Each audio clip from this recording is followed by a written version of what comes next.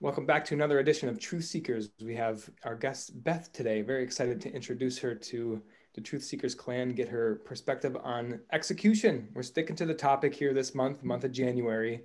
The idea is that we have our plans in place from December, hopefully, for all of 2021, and we're jumping into execution. And I'm gonna pose my first question to Coach Nick, because we've had a little bit of time to discuss and kind of mull over our last guest and the same topic, execution.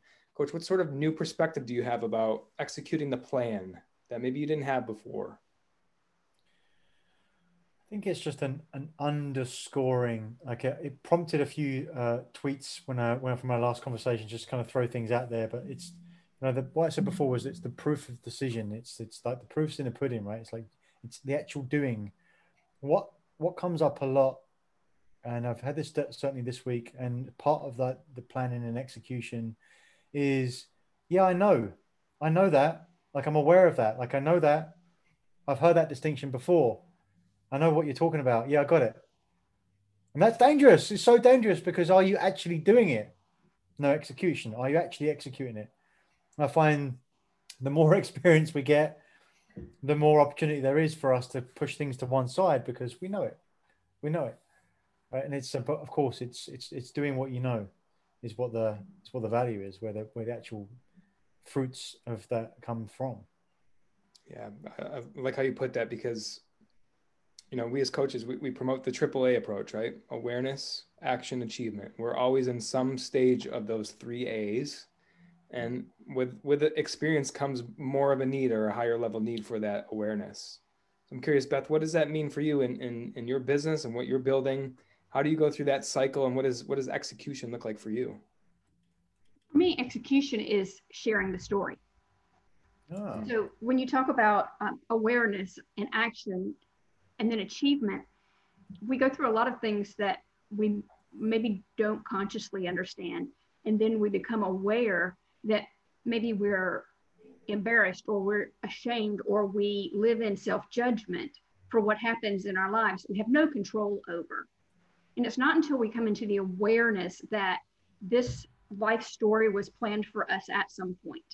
Mm. There is a plan. We might not know it, but when we live in awareness, then we can begin to take action on that and tell our story in such a way that it helps us to achieve relationships. It helps us to achieve success. It helps us to achieve what we were set out to do in life. So those three A's, triple A's, actually line up perfectly with hashtag your story is your strength. Mm. Yeah, we're getting into this is my ideal topic here. I love being able to choose, right? It's the power of choice, even in a difficult time period or situation in your life, what you're going to assign that meaning. Coach says this all the time. Nothing has any meaning except the meaning we give it, True. right? So it's very difficult though, or it's like a muscle, you can get better at it. When you're in one of those moments, it's difficult to assign some positive meaning to it. So I'm just curious, Beth, what are some tricks that you've done during some of those harder times to understand where you are and practice that awareness in the greater scheme of things? I was one of those people who grew up sort of ashamed, acted, I was smart. I mean, there's no doubt about it. I made A's. I was smart. So I rested on those laurels and I was braggadocious about my grades. And my parents had divorced. So my dad lived in Jacksonville, Florida, which was considerably bigger than the small town my mother had moved us to take care of her father. And secretly, I knew I wasn't wearing the right clothes or I didn't live in the right house or I didn't have the right last name. And so I hid in that shame and got more bitter and more intensely aware of what I was missing instead of being aware of the opportunities through the gratitude that I could adopt.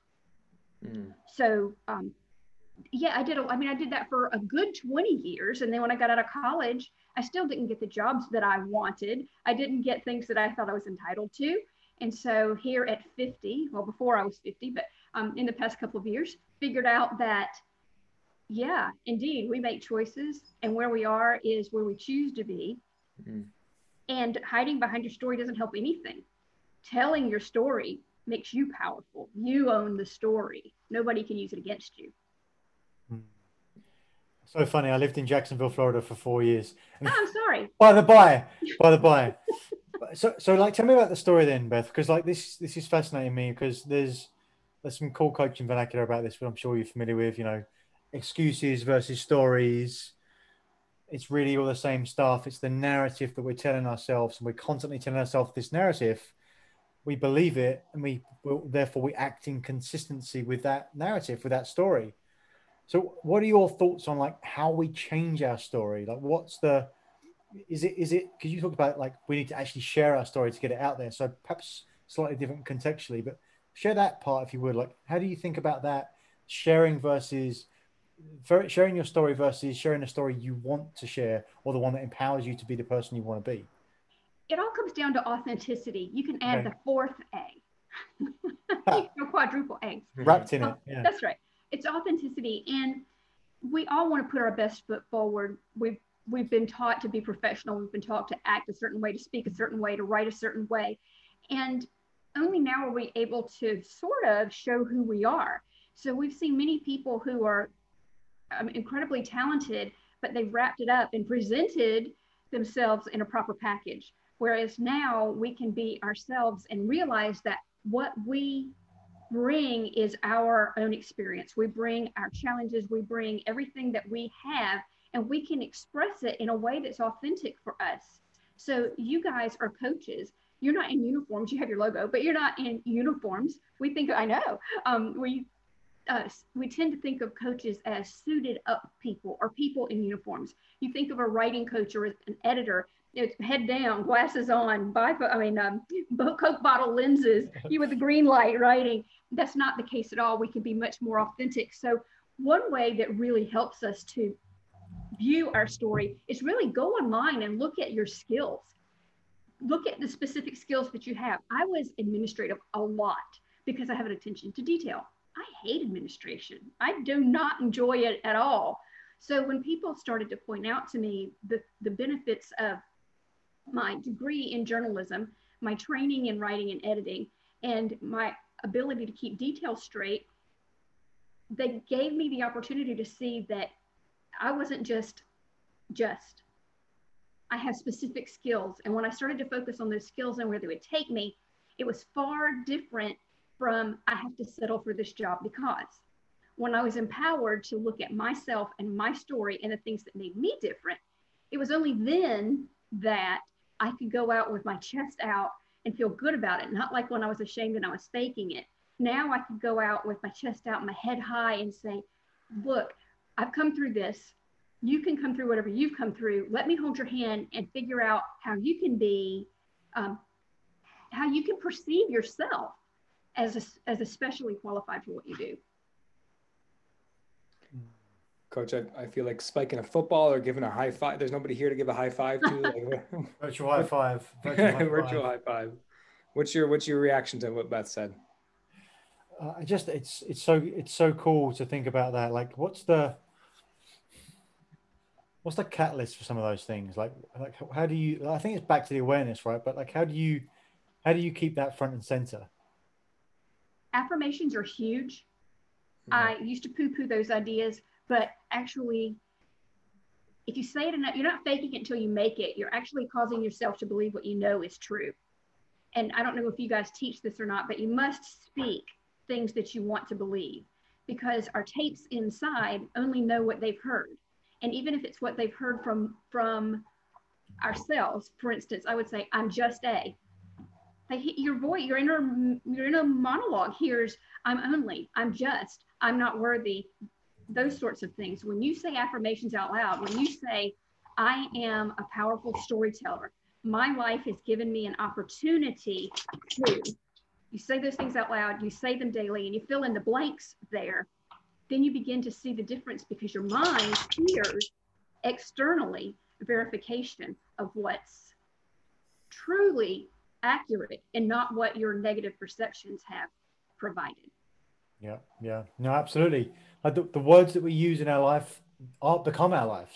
Absolutely. It can't be any other way. What we believe about ourselves and what we tell ourselves that we believe about ourselves has to be true because that's what we conform to. Like that's the limits. We're creating the limits. Like that's why it's so interesting. One of the things we constantly working on at Pro Advisor Coach is progress over perfection.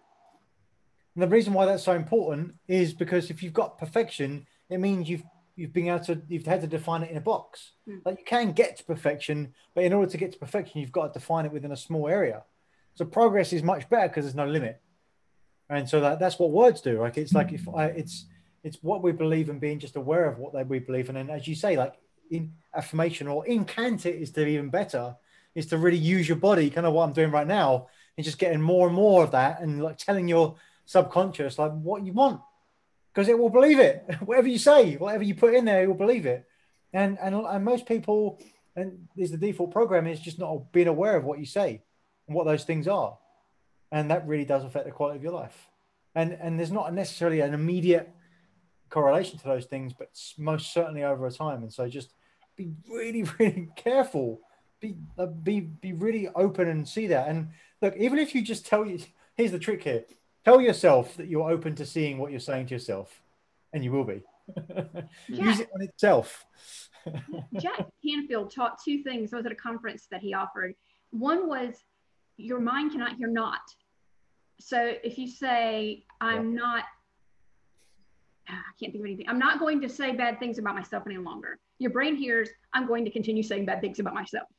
Your brain doesn't hear the not. The second thing was, when you hear something you don't agree with, or you don't want to seed into your mind, you yell in your mind, if out loud if you can, but in your mind, stop or cancel. So I'm one of those people who is really sensitive to animals and animals being hurt. So literally when I hear stories like that, I have to say in my head, cancel, so they don't come back in my dreams, or I don't in low times think about those poor animals. I know it's stupid, but it's me, and it's how I can stop those things and remain positive and have positive thoughts instead of dwelling on negative things. Yeah, what you focus on is what you get. I would think of it like a fire hydrant. You know, someone's like, the fire hydrant's open, the water's going everywhere. Like, and you can't turn it off without like getting firefighters to come and help you out. So all you can do is control the direction. Focus is the same thing. It's never off. It's always somewhere. It's just, where is it pointing? Just be very aware about where it's pointing, because if you point it towards something, it's like, I don't want that. I don't want that. I don't want that. I don't want that. All you're doing is looking at what you don't want. And the best that you could get is be okay with what you don't want. Just turn around and go towards what you do want. I like that. And that goes back to awareness, right, Coach? And awareness that we can only focus on one thing at a time. And if we're busy clouding our minds with something that we don't want, not only do we get more of what we don't want, but we can't focus on the things that we do want. And sometimes that space is filled because we can't or haven't defined what we do want.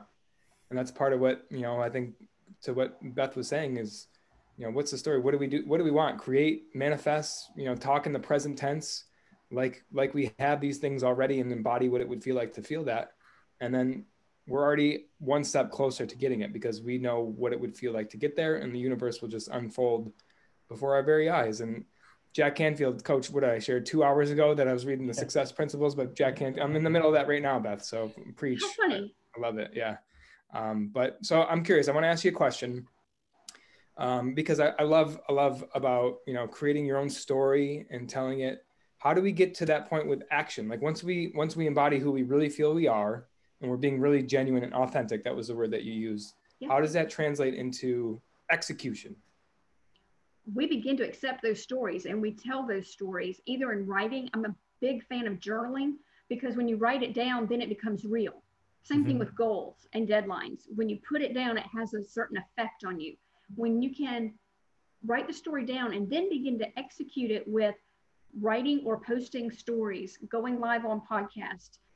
LinkedIn is a great place to post articles. When you own that story and you share it with someone else, it becomes really real. That action is really real.